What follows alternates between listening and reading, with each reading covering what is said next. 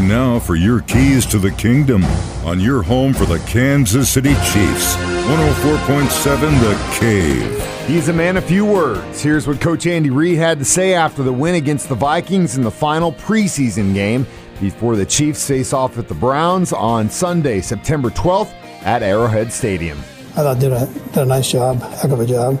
I thought both sides of the ball and special teams did well.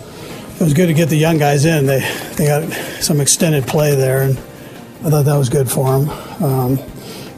That they've got a good football team coming in here in Cleveland, so you don't have to say a whole lot. They know what's ahead of them. Those are your keys to the kingdom. Brought to you by My Dentist on North Glenstone in Springfield. Dr. Mark Milson, the doc that rocks. And your home for the Kansas City Chiefs, 104.7 The Cave.